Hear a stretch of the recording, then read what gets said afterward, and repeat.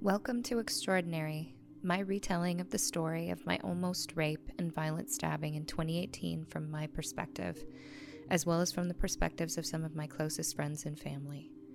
My hope is that this story and the stories of the extraordinary people who helped me along the way will inspire a better understanding of the effects of extreme violence, PTSD, and recovery on individuals and the people supporting them. Thank you so much for listening, and you can follow along on our Instagram account, extraordinary.podcast, to see the photos, videos, and helpful resources that correspond to the content of every episode. And please, please, please, if you are a survivor or someone suffering from the effects of sexual assault, violence, or PTSD, take care while listening.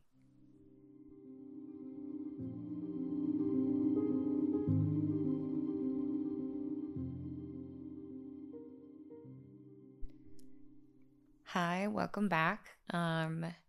So this is part 2 of episode 5, and in this episode, I want to first take you through putting language to some of the things that I was experiencing in my PTSD, just giving them names to better understand, or for anybody that is experiencing something that they don't really understand.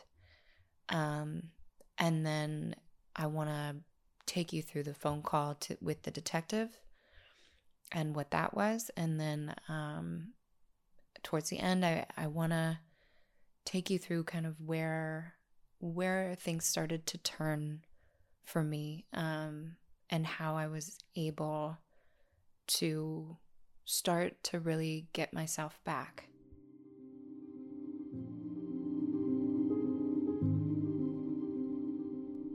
So in the last episode, I really detailed out a lot of the symptoms that I was experiencing in my PTSD at this point, which was about, I'd say like 6 to 7 months after the attack, which was kind of the pinnacle of all these things happening.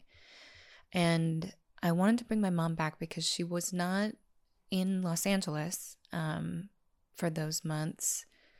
But she did come back late in the summer, and she talks a little bit about me coming back to Wisconsin and also what it was like to try to be so far away, knowing that I was struggling.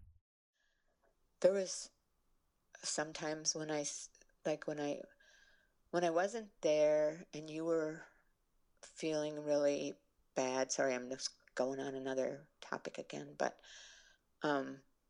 when I wasn't able to be there with you, and I knew you were going through hard times. I'm talking summer, you know. You had your second surgery in August. So I don't know if it was before or after that you seemed really bad, but I remember one time you came home and you were like wearing all black. And usually you kind of like dress up more. You didn't hardly bring any clothes along, different outfits for when you were home. And it was just like, I knew, and also from talking to you, and sometimes you didn't answer your phone, and then I'd panic, and there was so many hard days. I even like had a calendar, bad day, good day, bad day. Because it was awful if you didn't answer your phone. It was awful for me. And sometimes you didn't. So everybody that goes through stuff like this or is depressed, please answer your phone. Let your mom know you're okay. Got that in. I think that's an important one. It is. So at this point, I was having trouble taking care of myself, and I was falling deeper and deeper into this hole that I felt like I couldn't get out of. And I was avoiding contact with people. I was really, really isolated, and really pushing people away. okay, this isn't sustainable. Not the way you were living. No. Not the way we were, you know, coming over all the time. And because, like, even I remember a night where you and the other women that I was close with reaching out to one of you, and I hadn't cleaned. I hadn't taken the dog out. I hadn't showered. I hadn't eaten. And immediately 3 of you came in, and one started washing the dishes. I wasn't there. I was out of town. Oh, so it was 3 others. It was the other ones, yeah. It was the other ones. And they came in, and it was like one tended to every need. Like, one made sure I started eating. One started putting my hair up in a ponytail. I think one of them made you get in the shower. I think one of them made me shower, and they took care of the dog. Yeah. But it was like I was non-functioning. Mm-hmm. But it wasn't an every night thing. It wasn't even an every week thing. It was like every few weeks you'd have a really bad day or night, and then, you know, one of us would stay with you. And I remember you telling me too that, because through doing therapy, I know that being held still is like very precious to me. And I remember you saying that one night, or multiple nights. It was one night. One night that I let that guard down enough to. You were in like a dead sleep. Cuddle onto you. Or like. You were in a dead sleep. And I also, during that time, was always sleeping in the guest room. And then that night, you asked me to sleep in your bed. I did. And then I woke up and you snuggled up on me like I was a giant boyfriend. So I had you like under one arm and you slept on my chest. And I was like, what? Because I am not a touch person. I know. But that, I know we've talked about too, like how I had a really hard time asking for help.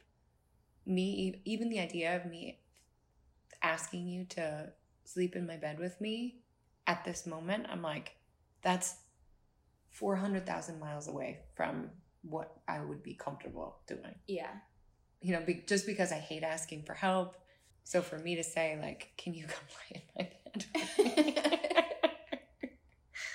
bed?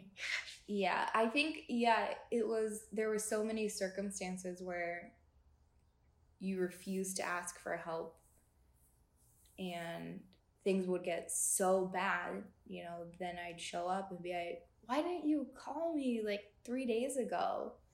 And it happened so many times that like I tried to be really good about checking in, but you also wouldn't tell me if things were wrong.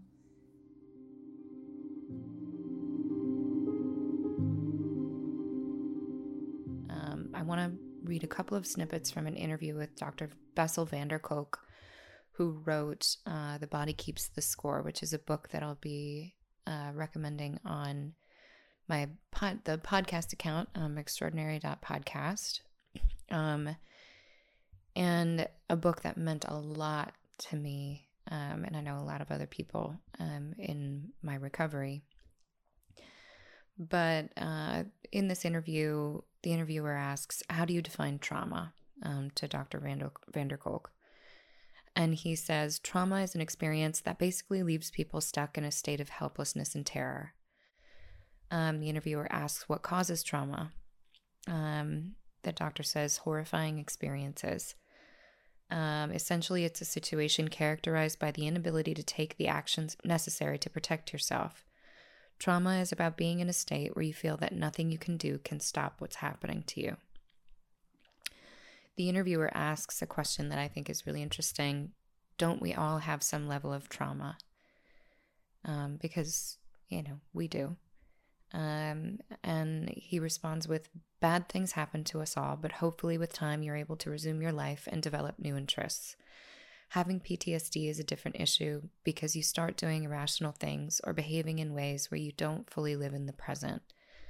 This makes other people respond with, how can you become this upset or this angry or this freaked out about a minor issue? The reason is that your brain has changed and causes you to interpret minor things as a threat to your very existence. One of the most difficult parts of being a traumatized person is that your behaviors annoy or frighten the people around you and make you feel ashamed of yourself. Trauma survivors need help regulating those reactions. yelling at people to stop feeling that way or trying to talk them out of it does not work. And I'll go back to this interview in a little bit, because there's a little bit, it's a nice summation of some of the things that he touches on in that book that I mentioned. But this is a little bit longer than a typical PTSD definition, because I find myself, and I found myself at the time, not really understanding or resonating with having PTSD, even after, what happened to me, which was a huge moment of upheaval and fear. But I didn't identify with it because I just thought that it was what you Google, and it was something that causes flashbacks and nightmares, which people do have, but that wasn't what I was feeling. And I felt like a lot of the definitions that I found from really reputable sources seemed to categorize it, and I think this is probably an antiquated way of looking at mental health in general, but categorize it as dependent on someone's temperament, which I took issue and take issue with, because it makes it feel like it should, if you're strong enough, it's something that you won't get, which is not true. And what I really loved about reading Dr. van der Kolk's book, The Body Keeps the Score, is that it's not a top-down approach. It's not like a cognitive understanding of, talking to someone and them experiencing PTSD and what that manifests as, and someone making an assessment. It's the book is incredibly involved in the science of the brain functions and different parts of your brain that change through trauma and really have nothing to do with temperament or who you are or your gender. Just they happen.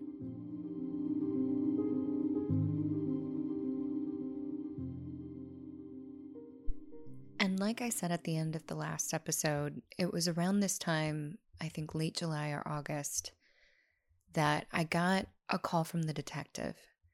And it was out of the blue. And he called me and said he was in the car with another detective and he was on his way to interview a new witness. And what he could tell me at the time was that someone who was acquainted with my attacker had spoken to him and had written in a 6-page letter to the DA's office. And he had told them things having to do with my case. And he couldn't tell me what was in the letter or what was said. But he asked me 3 questions. The first question was, did I know who Nipsey Hussle was? And I was really confused by that. It was when Nipsey was still alive, but I said, I know who that artist is. But that's the extent of I don't know him. The next question he asked was, had I been to a party in the neighborhood that night? And I said, no, I hadn't. And the third question he asked was, had I been to Phoenix, Arizona? And these 3 questions obviously all sound so disconnected from each other. So I was so confused. But I told him I hadn't been to Phoenix, Arizona. I had in 2011 with an ex-boyfriend who I moved out to California with, been to visit his family in a really small town in Arizona, but I couldn't remember the name of it. But I told him it was something like Happy, Arizona. And he hesitated for a second. And then he said, okay, well, why don't you think about it and call me if you think of anything else.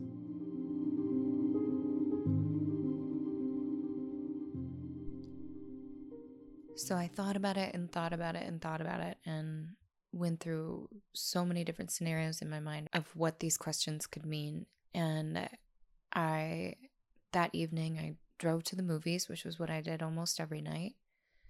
And I went to the movies and I came out and I sat down at this little wine bar that they had outside of the movie theater.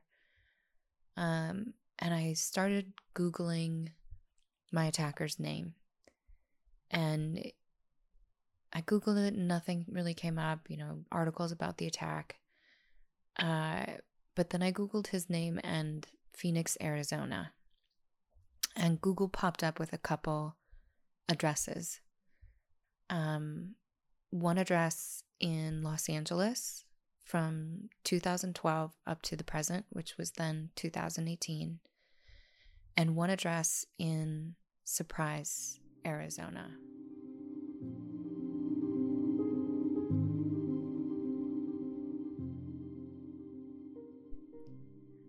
So by this time it was pretty late at night, but I texted the detective.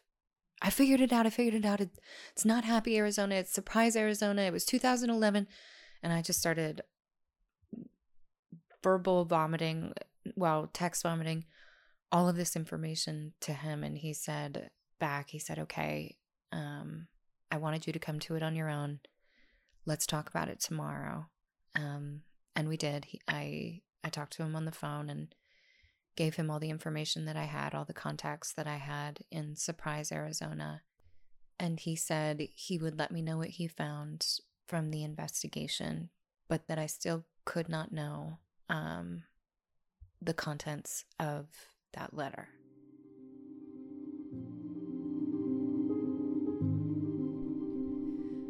So I wanted to do a quick run through of some of the things that I was explaining in the last episode and give names to them in case someone is experiencing something similar or the same thing. And so something I was talking about in the last episode was fight or flight responses. And fight or flight is our response to a traumatic event. Like I explained, our bodies want us to fight to get out of it, or they want us to run to get out of it. And there's also a third called freeze, which is, fight or flight. Our bodies go into hyperdrive and our adrenaline kicks in and time slows down and we become a lot stronger than we normally would be, a lot faster than we normally would be. And freeze, which is the third, is kind of the opposite. It's when our bodies perceive that we can't fight our way out of something or run our way out of something. Our bodies kind of go into a catatonic state and everything, even our heart rate slows down, our breathing slows down. And I've heard a lot of other survivors describe kind of floating out of their body and watching themselves and feeling almost like another self or another character in what's happening, which is just another way for our minds to get through something that there is no fighting and there is no escaping. Something that I experienced and that I described in the last episode is something called dissociation, which is somewhat similar to freeze. And that is to disconnect from your thoughts, feelings, and memories and your sense of identity. Dissociation can become kind of a living state for people that are living with PTSD and severe trauma, in that some of the things I was describing, like not being able to recognize yourself in the mirror or feeling like the world isn't real, those things are called, within dissociation, they're called depersonalization, which is not being able to recognize yourself or feel connected to yourself or your sense of identity, and derealization, which is not being able to understand or believe that the world around you is real. And what's interesting to me about that is from that same interview that I was reading from with Dr. Vanderkolk, the writer of this summation of the book says that in brain scans of 18 chronic PTSD patients, researchers discovered something startling. There was almost no activation of the self-sensing areas of the brain when compared to non-traumatized subjects. The medial prefrontal cortex, the anterior cingulate, the parietal cortex, and the insula were dark. Their conclusion was that in response to their trauma and in coping with the dread that persisted long afterward, that these patients had learned to shut down the brain areas that transmit the visceral feelings and emotions that accompany and define terror.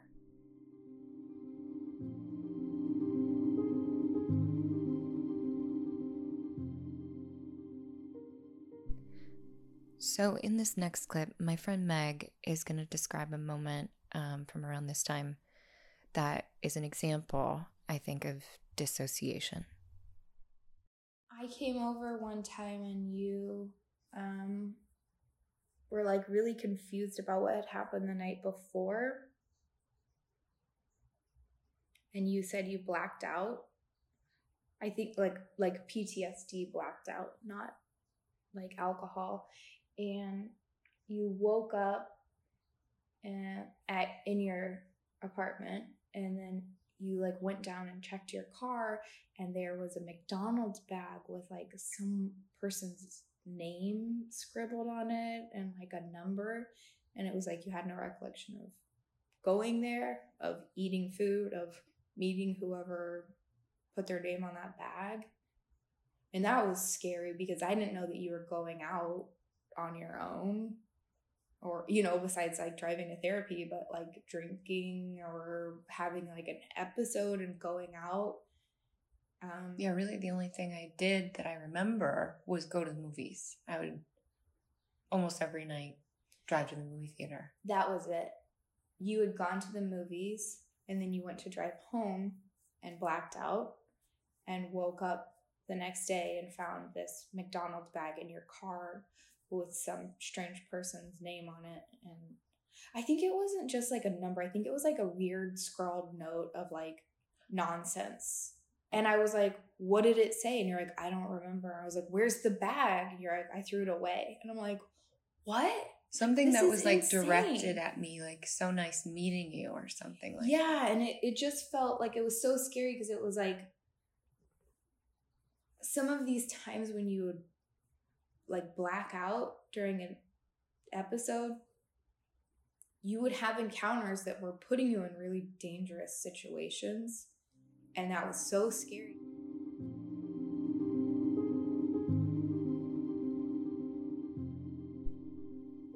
And I remember around this time feeling really lost and kind of crazy, because obviously what was happening in my mind, and then also what I described in the last episode, my ex-boyfriend telling me that I was remembering the past wrong and telling our group of friends, including the women that were helping me, that what I was saying wasn't true. So I was really recoiling because I was starting to doubt that I was in control or that I was experiencing anything real. And I remember even talking to my therapist at the time and trying to explain to her something that I know and have known to be true, but that the loss of that relationship with my ex, not romantically, but just as a figure in my life at that point, and then losing so many friendships and relationships at that time, was for me a secondary trauma. And I remember my therapist and a lot of people at the time saying to me that I was conflating the attack with the relationships, and that I was displacing my anger about what happened to me to the relationships, and what I should really be focused on is the attack. And I knew at the time how I felt, and I feel the same way now, that I understand my attack in a very different way. That, you know, the concept that someone I didn't know could come into my house and want to hurt me, you know, I think there were moments in the night of the attack that I was shocked and felt betrayed, like I said, just on a human level.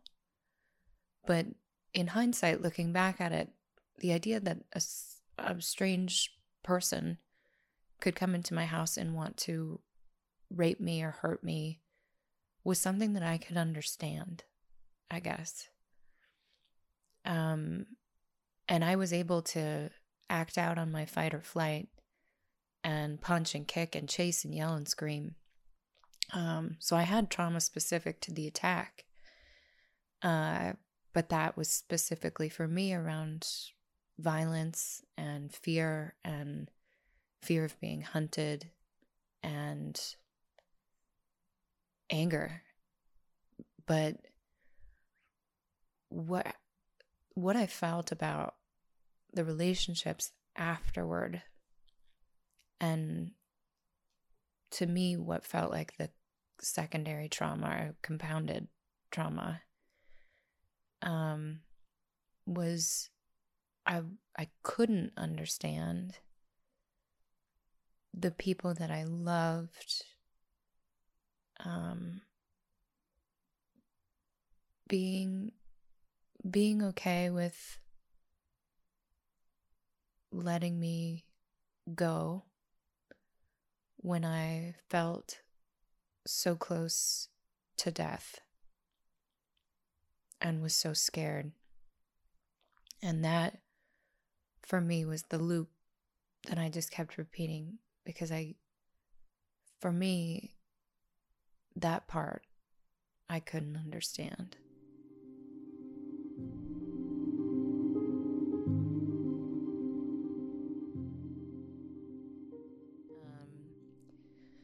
Something else that comes with PTSD and trauma is hypervigilance, which in the story where I talked about being in my apartment and trying to stay there one night and staying up all night and going through plans and thinking through all these different ways to escape or protect my family.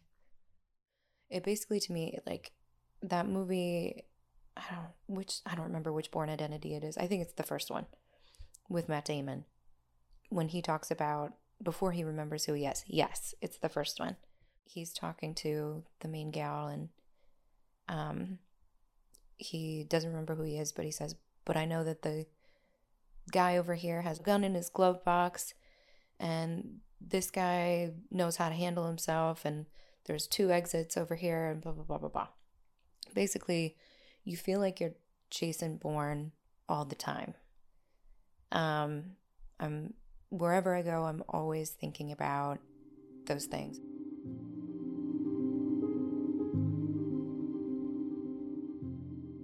And then headbanging or self-harm is something that occurs in people with PTSD, like I described, to almost kind of combat dissociation in a way to bring yourself back from not being connected to yourself. For me, it was a little bit of punishment, I think, too, that I was banging on my head because I was mad at myself and mad at my brain. And I didn't know that headbanging was something that anyone else did. That was one thing that really made me feel scared and other, because I had heard of people cutting, but I'd never heard of people banging on their head. So self-harm can come in a myriad of ways, and a lot of people describe it as a way to release tension, and also a way to reconnect with the present moment and a sense of self. Obviously not a healthy way to do that, but something that a lot of people experience. So then trauma recreation is something that I talked about that night that I drove to a bar on Pico, and wanted to get into a fight with someone, which is something that I think is, for someone who was in and was attacked the way that I was, I think is hard for people to understand why I would want to feel that way again. But what I'm learning is that trauma recreation is something that happens frequently with people with trauma, trying to create the circumstances surrounding the trauma almost in an effort to be in control of it, or to do something differently. Or for me, I remember I wanted to feel that adrenaline again. I wanted to feel alive again. And I think I also was just in a very angry place, and I could not get that out in a physical way yet. And that was my best guess at how to do that.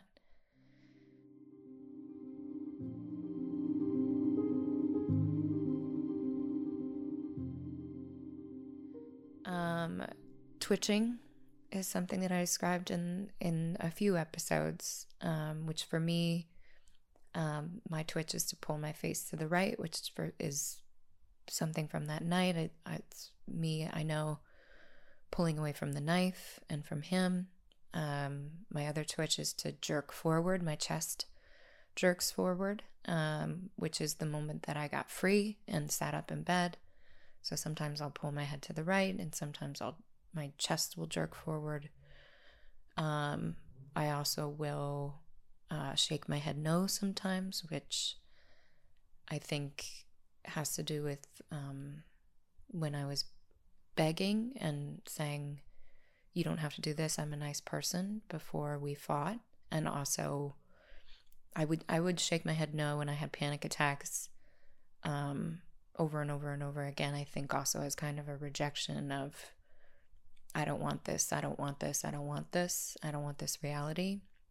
And then also I'll feel in my shoulders the overwhelming urge to punch, or like a tingling in my shins to kick.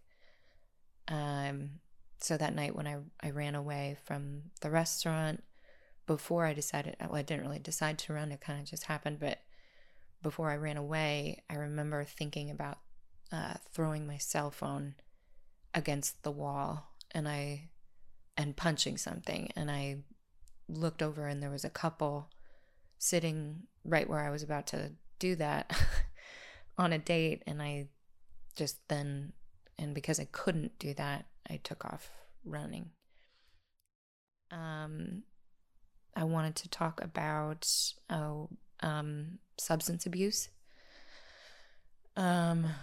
So I was using alcohol as a way to almost kind of, to me, like substance abuse is almost like a forced dissociation. That everything was so, I didn't want to be present in my life, and my thoughts were overwhelming, and my obsessions were overwhelming, and the repeating was overwhelming.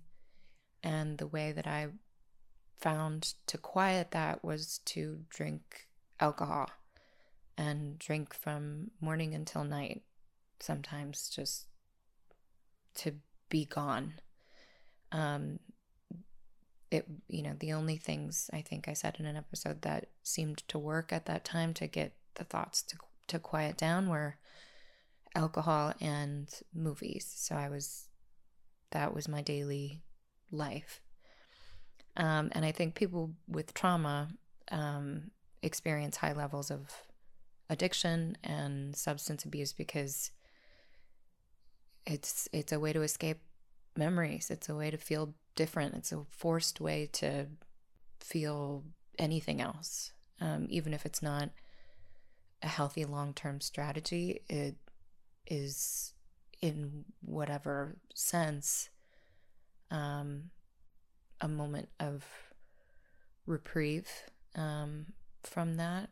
And I think the irony of addiction and of substance abuse is that what it really does is keep you trapped in that limbo of not being able to face what you're afraid of facing or forgive what you're afraid to forgive, and puts off the inevitable that you'll someday have to face.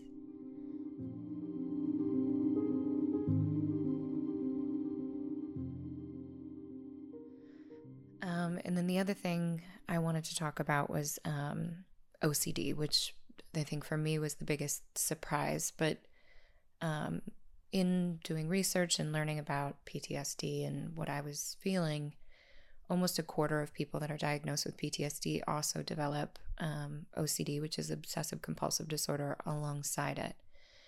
And what I've read is that there's a need for more studies into why that happens. But anecdotally, what I can say is that as much as I hated the repetition, it was a little bit of an escape.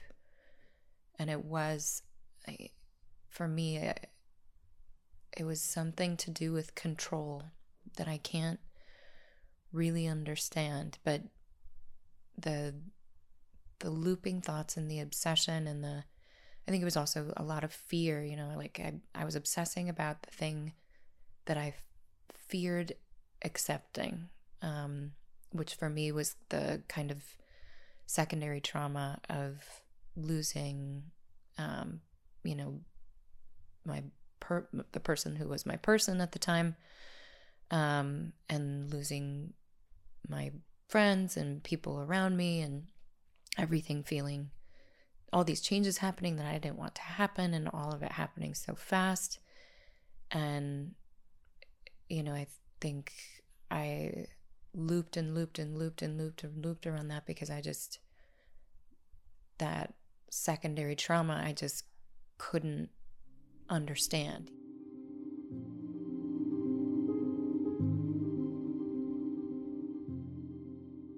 I remember the first turning point that I had was I was laying in bed and I was watching a documentary, and in this documentary they read a parable, and the parable was about a farmer who teaches us lessons about basically perspective. The parable goes, and it's a Taoist parable, but it starts, when an old farmer's stallion won a prize at a country show, his neighbor called round to congratulate him, but the old farmer said, "Who knows what is good and what is bad?" The next day some thieves came and stole his valuable animal. When the neighbor came to commiserate with him, the old man replied, "Who knows what is good and what is bad?" A few days later, the spirited stallion escaped from the thieves and joined a herd of wild mares, leading them back to the farm. The same neighbor called in to share the farmer's joy, but the farmer responded, "Who knows what is good and what is bad?" The following day, while trying to break in one of the mares, the farmer's son got thrown and fractured his leg. The neighbor called to share the farmer's sorrow, but the old man's attitude remained the same as before.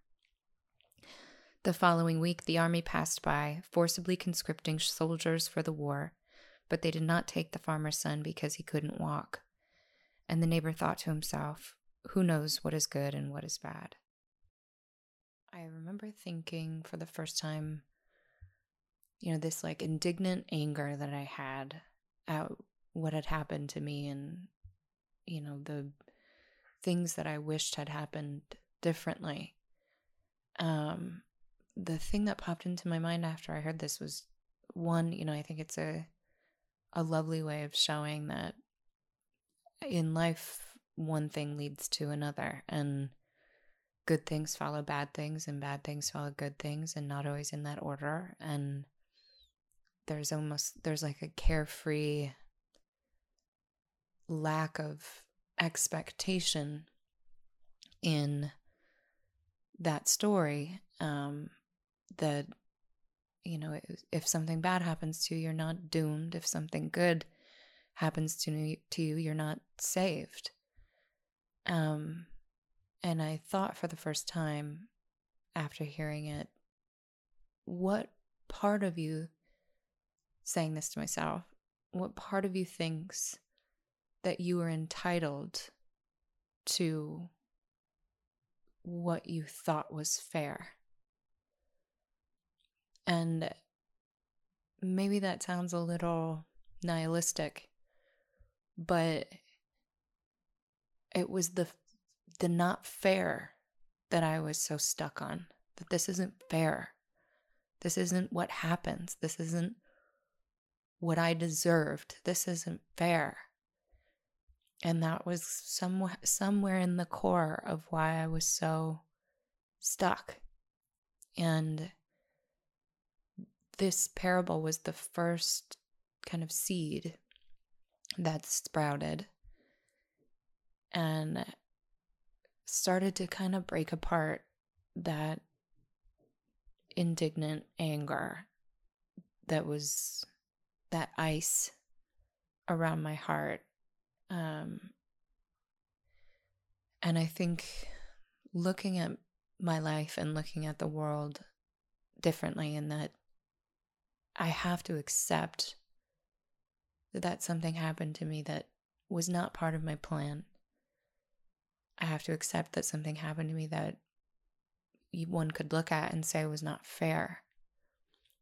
And that is kind of what life is a series of occurrences, and hopefully you get more beautiful ones than difficult ones. But really, the difficult ones can become something really beautiful too. And it was the first time there was a light in my mind where I thought maybe something good can come of all of this struggle.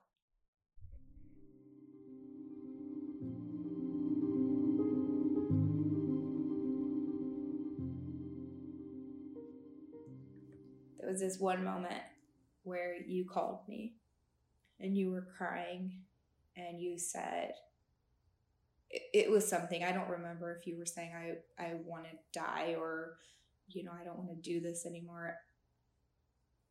And instead of saying, I'll be right there, I said, do you want me to come over? And you said, no, I think I'm going to be okay, but can I call you back if I need you to? I was like, absolutely. And I hung up the phone, and my boyfriend's already standing up, like, let's get that bag ready, and I was like, she said she didn't need me. And it felt like this, like, it was like, it really was a turning point. And I never had to do an emergency, like, overnight after that. And I would never lie and say that after I had that realization that everything got better after that, because recovery is nonlinear. And I think we all know that, you can know exactly what you need to do and not be able to do it, or take 2 steps forward and then 2 steps back. So I was starting to, what I would later learn is reframe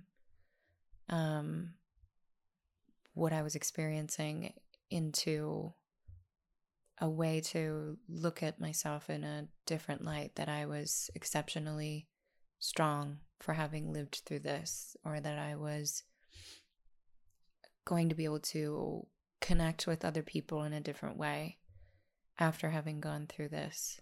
But I still had a lot of work to do. I remember you going through this, like, I know I need to do these things, but I can't get myself to do them. Exactly. And then feeling really guilty and shame. And so, like, layering on top of all the depression and overwhelmed, and I can't do the things I need to do, feeling guilty and ashamed for what I'm putting my friends and family through and making them worry. And then you just want to disappear even more. Yeah. And maybe no one else goes through that, but maybe they do. I bet they do. And the relationship with my ex at this point was pretty much the same. We would see each other here and there at group events. We were not really speaking, but not really not speaking. My mom was sending me articles and videos and interviews that were about codependent relationships. And I had heard, people talk about codependency and narcissists before, but it just felt like kind of a blanket term that friends of mine would say about their relationships when they were mad at their boyfriends. So I didn't really take it seriously when she was sending it, but then after I started learning about it, I was realizing that I really resonated with a lot of the things that they were saying and was struggling with a lot of the things that someone with codependency would struggle with. So a way that I heard it described is that a codependency and narcissists are drawn to each other like, when you see someone at a party and they light up the room, and you are magnets to each other. You can kind of sense in each other that you are going to get what you need. And what I struggled with at the time was that I had a very low sense of self-worth. I've always kind of struggled with that. I have never really, I'm about to turn 37 and I'm just now doing work to try to understand what I even like. When I moved to LA, I really lacked confidence. I went into every room and just like, wow, these people are so fancy. These people know everything. Everybody seems to know everything and I don't. And when I met my ex, he's so, like I said, such a gregarious, walks into a room and everybody, he's the funniest guy and everybody's looking at him. And it was nice for me to have someone fill up all the space that I couldn't fill up myself. So all of my interests became his interests. Vacations and things were kind of centered around things that he liked. But I just was a tag along. And I was happy doing that for a while. And I remember about a year into our relationship, this kind of happens to me in a lot of relationships, that I'll completely eclipse myself into someone else for the first year and have no needs. And then about a year in, I'll start to kind of bubble up needs and requests. And when I do, this has happened in several relationships, not just that one. When I do, I'm met with surprise, frustration. And I remember my ex specifically saying to me, I just miss my fun girlfriend. Where did my fun girlfriend go? You used to be down for everything. And narcissists, conversely, are just people that love taking up the spotlight, and they have a hard time with empathy for other people. I remember my ex and I had a conversation at the beginning of our relationship. He asked me, "What do you think we would break up for if we ever break up?" And I said, "You never do anything that you don't want to do." And he laughed, and that was the end of it. But he did tell me when we were dating that he didn't feel empathy, which I kind of laughed at and didn't really take seriously or believe. But he would say it again and again and again.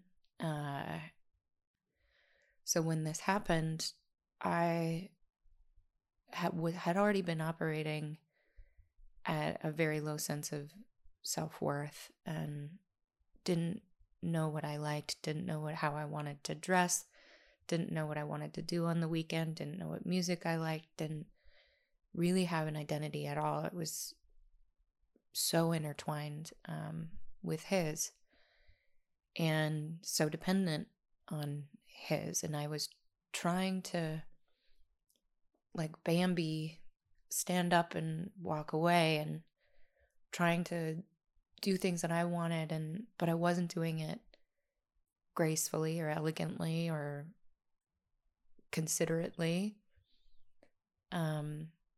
because I was afraid.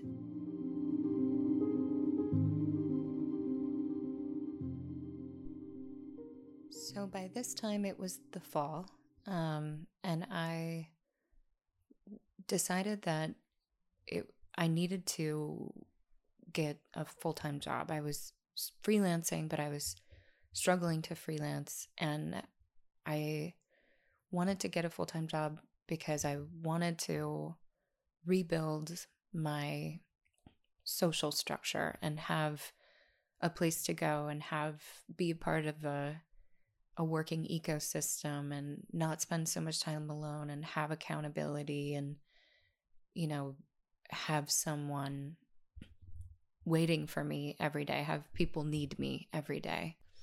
And I was very nervous about getting a full-time job. I didn't know if I would be able to function in a work setting. But I started applying and I got a job. And I remember the first couple days, I sat at my desk and I brought my Triscuit crackers and cheese, which was all I would eat, and was twitching at my desk and thinking about running. And it was maybe like day 2 and I was just like, I don't know if I can do this.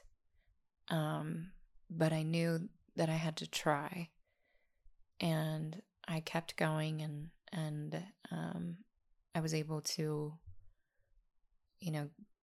acclimate. It took a beat. It took a minute for me to normalize, but I do think being around other people and having accountability and not spending all of my time alone made a huge, huge difference in my recovery. And I also met people that I'm friends with to this day and that I'll be friends with for life. So it was a much needed reflection of value, that I still meant something and I could still mean something to other people, and that I was valuable and that I was funny and that I was fun to be around and I was worth caring about.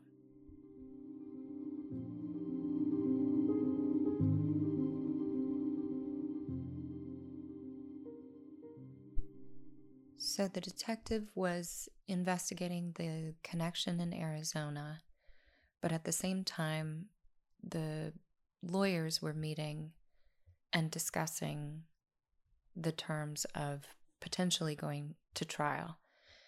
And I remember every time I got an update, the tone was very almost like a trial would be the worst thing to happen, and that a plea deal was the best thing that could happen. And to me, I remember hearing something like 14 years or something, and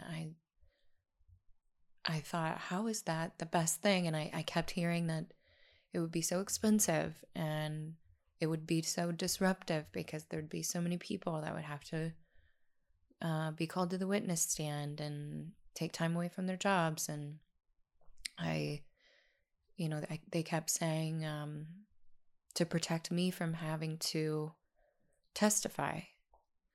And there was progress happening. I know my attacker had a public defender as his attorney, and she was meeting with the prosecutor, the assistant DA who was prosecuting the case. And I think around this time in the fall, that public defender recused herself. From what I understood, something happened between her and my attacker that he made her uncomfortable enough that she could not continue with the case. So that kind of started the clock over again.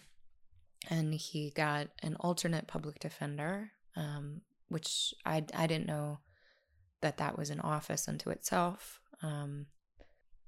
But I was getting frustrated because I didn't understand the process. I didn't understand what was happening. I was so frightened that he was going to get out because I was told that he would probably serve most likely about 80% of his sentence, 70 to 80%.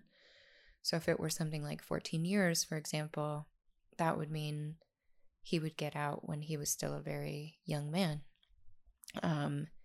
He was 25 at the time of the attack. So I asked the assistant DA and the detective if I could drive to the courthouse to meet with them and talk to them about what was happening. And they said yes.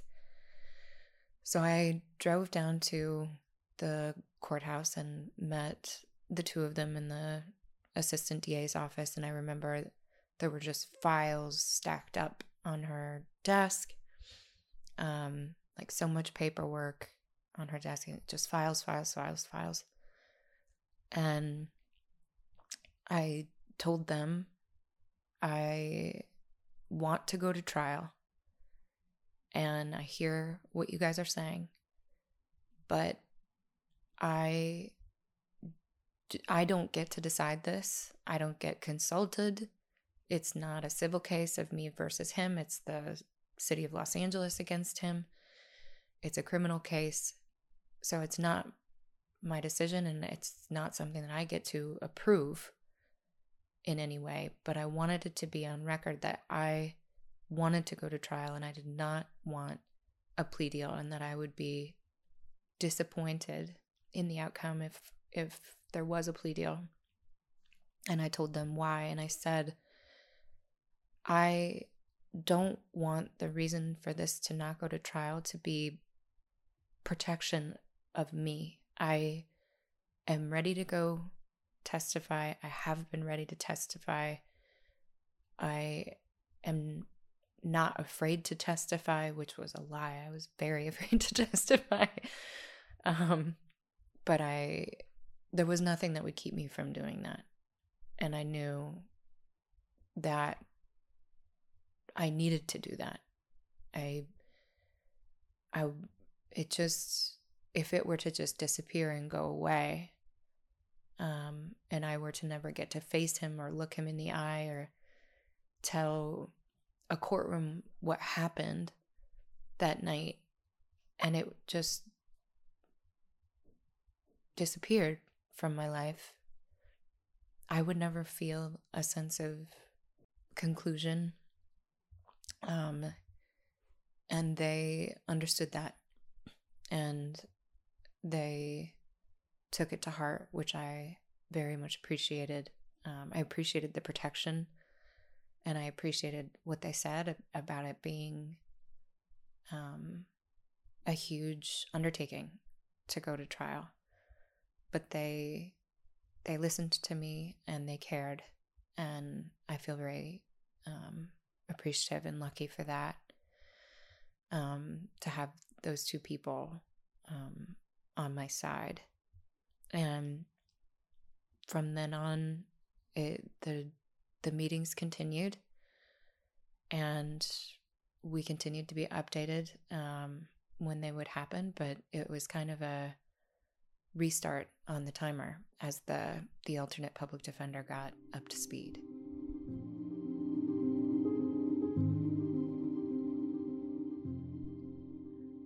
So I don't want to fast forward through anything, but I want to take you guys through the different things that I found over months and years to get out of the place that I was in and to recover from the PTSD that I was experiencing. And everything is different for different people, and it was a slow process. And these things did not come all at once, and they did not all stick at once. They were, sometimes I would forget them and come back to them. But these things, I think, are, when I look back, the things that changed my course. So I think probably the first thing is building self-esteem, especially for someone, like I said, who was having a hard time with self-worth to begin with, but building self-esteem in little ways each day, little ways around the house, like doing the dishes every morning, or folding laundry, or taking the dog out, little routines that I gave myself every day that if I did them, I would feel a little boost, like I did something good today. And I can do those things every morning. And if I do them, I'm going to get that little boost, and I can rely on that. The other thing was sitting in the sun. For me, I know it's hard to do if you're not living in a place like Los Angeles, because I'm from the snow, so I remember. But for me, sitting in the sun, if I'm having a really bad day, it doesn't give me a huge boost, but it gives me maybe a 5% boost, which sometimes that is the difference between being frozen and being able to step into something like a routine to build self-esteem. Another thing is exercise. And I'm kind of going from the basics into the more kind of cognitive, heady stuff. But for me, exercise has been probably the number one or number two difference in my mental health and especially my OCD. When I exercise, I have to focus. I have to focus my mind and my body, and they have to work together. I'll often notice I run almost every morning. I run sprints. I started doing this during COVID, actually, but almost every morning I run sprints behind my house. And usually the first few sprints, I am still in my head and I'm thinking about the thing that I was obsessing about. And then by the third or fourth, I'm starting to, I do that thing, and it sounds really cheesy. And I know I've talked a lot about movies on here, which isn't a surprise, but I do that thing from Gladiator when I'm running that he does when he steps into an arena, that he touches the ground and rubs the dirt between his fingers. But I do it to ground myself and to get connected to the moment, and to connect with the place that I'm at. And usually after that, I'll feel the sensation of the dirt between my fingers, and I'll feel the temperature of the dirt between my fingers, and I'll feel the warmth of the sun, and I'll feel the wind, and then the obsessiveness fades. It almost every single time once I start exercising and doing these grounding things, the obsessiveness will fade away.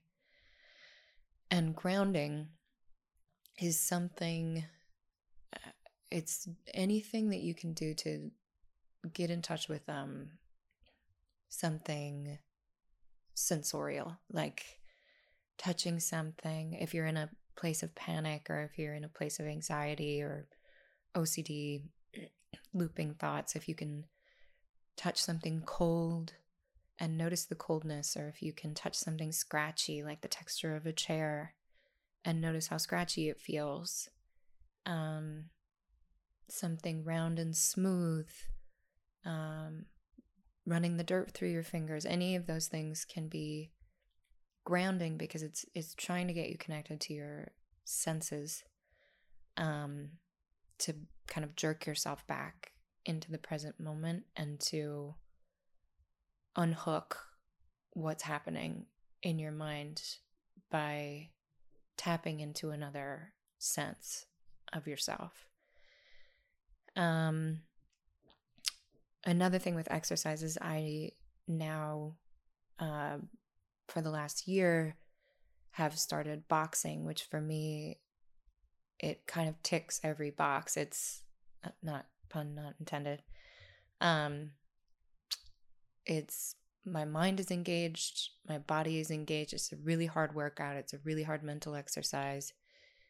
You have to push yourself. It's one-on-one. It's not grappling or wrestling. So you have distance, you have ownership of your space, and then you get to punch stuff, which for me is huge. I love to punch stuff. So boxing for me has helped me find a safe space to exercise that part of myself that's in there that still wants to fight. Something that I kind of talked about with the Taoist parable is reframing. I think that was the first time I ever reframed something, which is basically just looking at something that you're frustrated with or upset about, or a disappointment, and observing it from a different viewpoint. Not necessarily trying to spin it to positive. Not everything can be spun into a positive, but everything can be looked at from another angle, from another point of view. For me, it's basically like I take whatever the thing is that I'm being challenged by, and I put it in the middle of the room, and I walk around it, and I look at it from every viewpoint. And every single time I do that, I can find a path. Instead of feeling stuck or trapped or shut down, I can, if I walk around it and I look at it, there's always a path forward, which has immensely changed the way that I've been able to move through my life. And one place that I found that was in a philosophy called Stoicism, which I've shared a couple of things on the Extraordinary Podcast Instagram account, quotes from famous Stoic philosophers. Marcus Aurelius was a Stoic philosopher.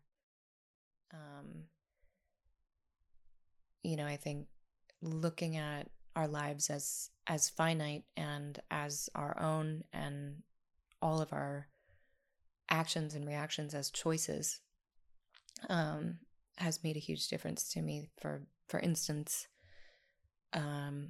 obsessing about something that I can't change. I can't change what happened to me. I can't change that I lost people.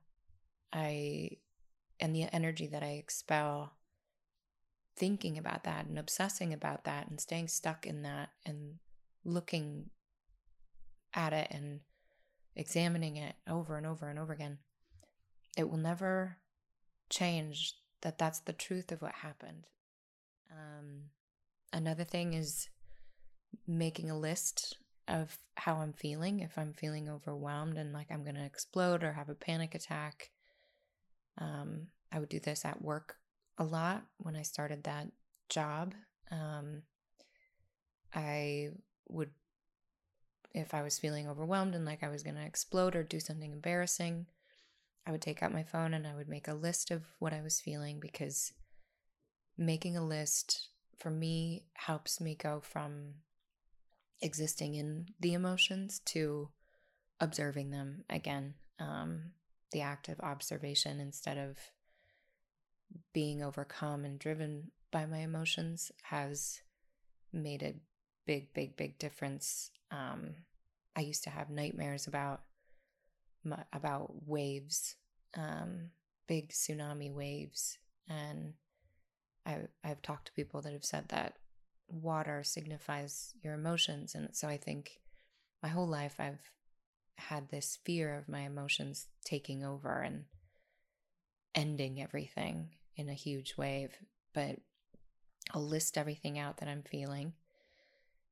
And usually the list is like, I'm feeling anxious, I'm feeling helpless, I'm feeling out of control, I'm feeling sad, I'm feeling worthless, I'm feeling ugly, I'm feeling broken.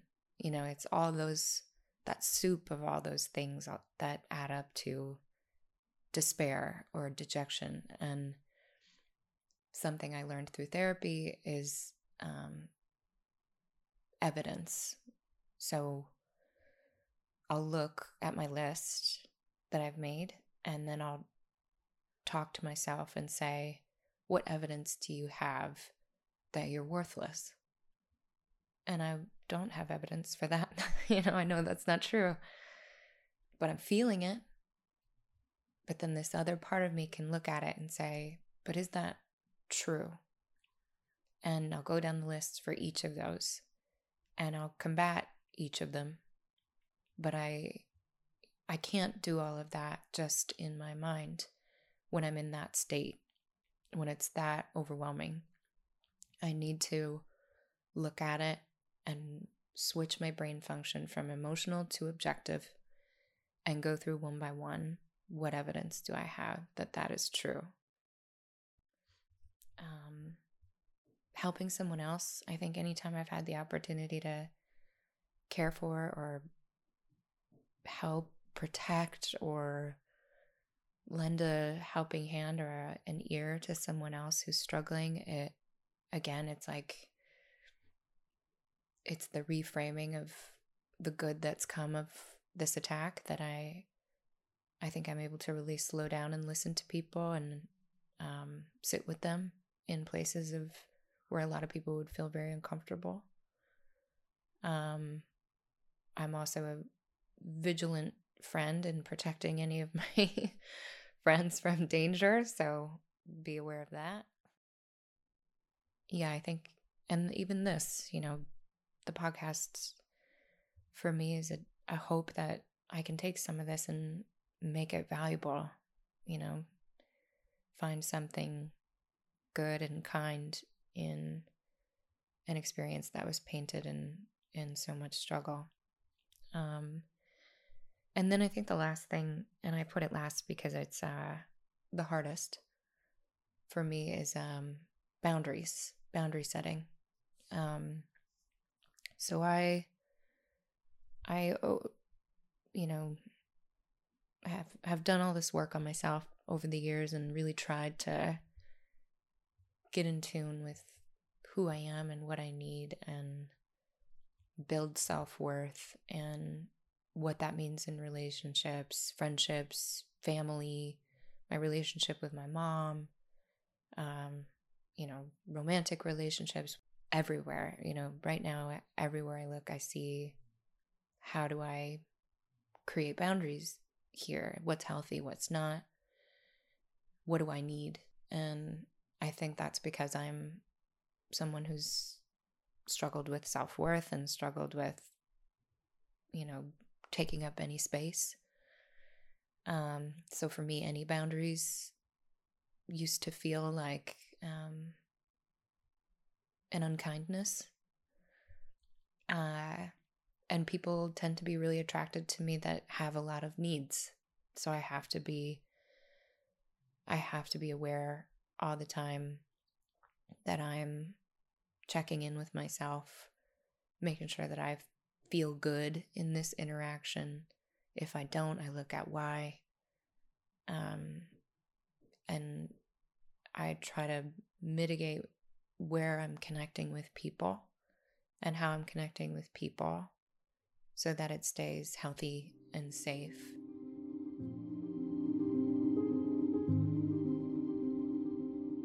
You know, there was a time when it was like, is she going to recover from this? Like, will she ever be Lee again? Or will she live in this perpetual state of, like, manic, spiraling, like, not actually there? Which is a real reality. Like, I think everyone kind of felt really, from what I've gathered, like, everyone felt very relieved after the attack to see me in the hospital and kind of go, oh, she's fine.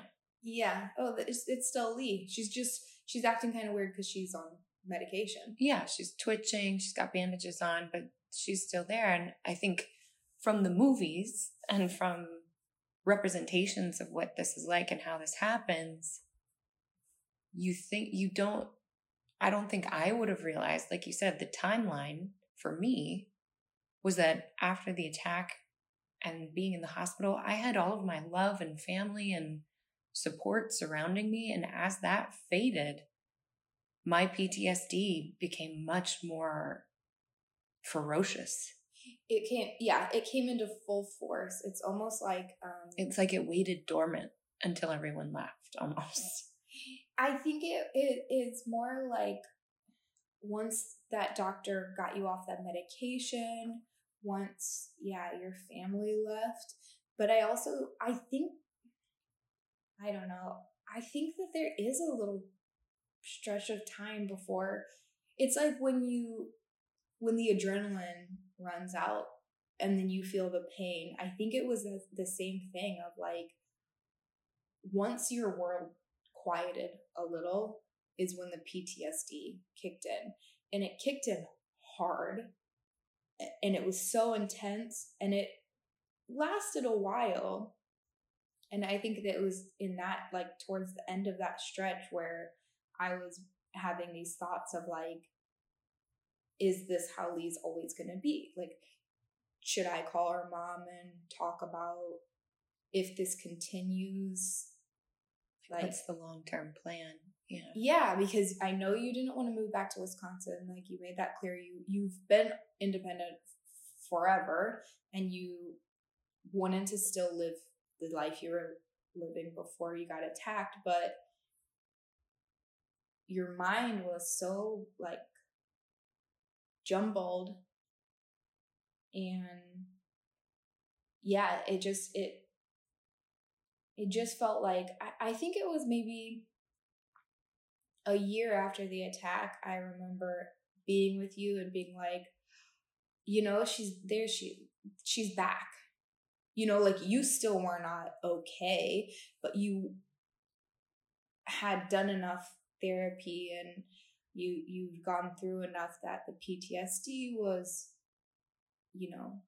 this big instead of taking up the whole space. Mm-hmm. And it was just this, it went from, will she ever be Lee, to this like nice moment of, I don't know, having dinner or having a movie night and being like, okay, like, of course she was gonna come back. Like, how silly to doubt it. But think about that though, that like in the depths of being with someone who's at their deepest, darkest places of their mind, and you're there with them, sitting with them, you're gonna get to a point where you wonder, are they gonna emerge from this? Like, are they gonna be able to crawl out of this? Yeah, it felt like, okay, this isn't sustainable.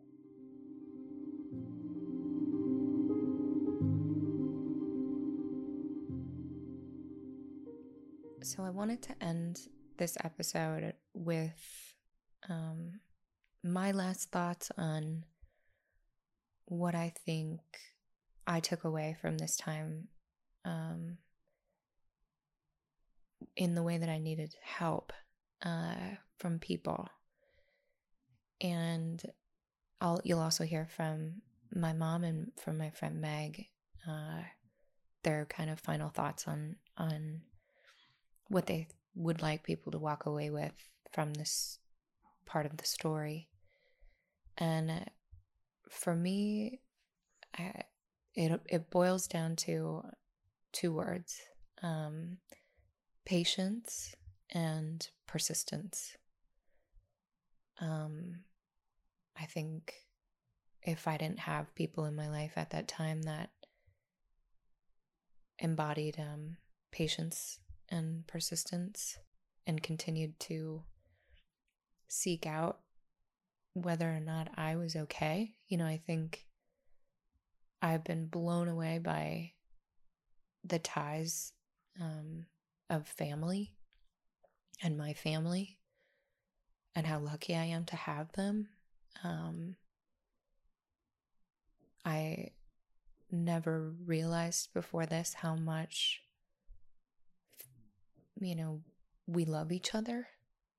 And beyond my immediate family, my brothers, my mom, my dad, my step-parents, but also my extended family, my grandmas, my aunts, my cousins, my second cousins, my great aunts, my second, third nephews. Family is such a strong tether. I never realized it before, but I'm in awe of the way that my family just would not let me go.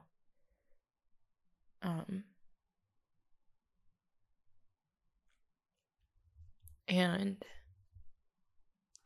friends that just would not let me go. But it takes a lot of strength, and it takes a lot of patience, and not necessarily faith in God, but faith in that someone can come back.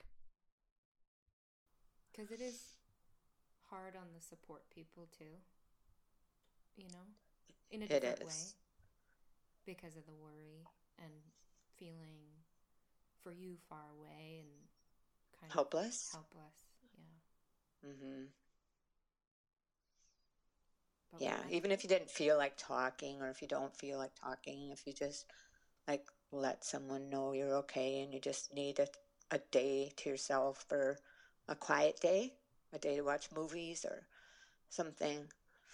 Well, that's how I think Meg and I developed a system, and you and I have done it a couple times, but where if I'm not answering and she's starting to worry, she'll send me a certain emoji, and that means I understand that you can't talk today, but just let me know that you're there on the other end. Mm-hmm. Yeah, I think we finally reached that, you and I, but it took a long time.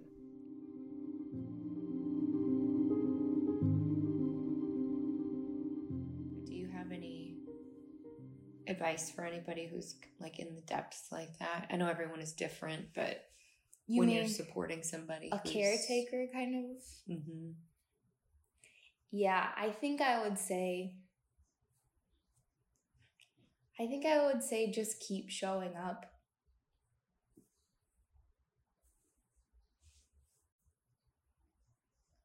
I think it was easy to run. I think it would have been really easy to run. I think it was harder to kind of put everything else on hold to make sure that you came through on the other side. But the showing up part, it sucked sometimes, and there are parts that are great from it. We developed this crazy undeniable bond of like things that we had always had in common. We just didn't know because we weren't spending that kind of time together. And even like in the thick of it, there would still be nights when we're like watching a movie and cracking up. And, you know, it wasn't all bad. It wasn't horrible. It was just, it was scary for a lot of it. And it was time consuming, and it was just hard. It's hard to take care of someone who has been hurt so badly. You know, it was like your brain was bruised or something. It was like you were, you know, you were kind of this like rock thrown in the middle of the lake, and then all these waves were what affected us. So, you know, people like your mom, of course, like her whole world was rocked, and she had to take all this time off work, and, you know, she had to be away from her husband and her mom who she was taking care of. And, you know, it became such a focal point for me that my family would call me and go, "How's Lee?" You know, it was like this kind of ripple effect where it really, you know, it wasn't just us, all the girls in our group.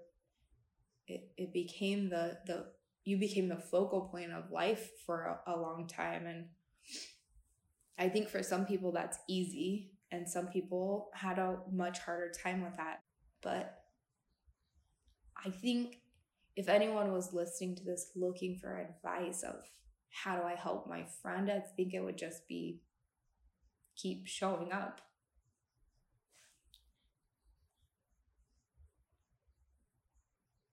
I'm not sure why that's making me emotional. I think it's like, I hope someone hears this and like that's the push they need to help their friend through it.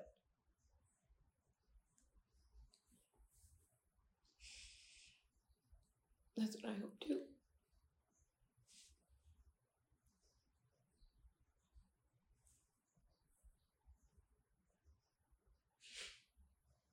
Okay, we can be done. Now, if I could give a second piece of advice off the record, it would be don't let your friend drink.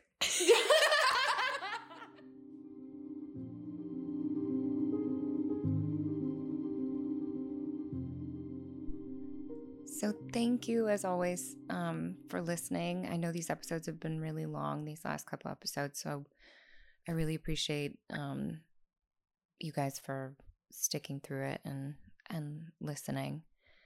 In the next episode, I'll be kind of going through the legal process, what that was like over the years, and then the trial and what that was like.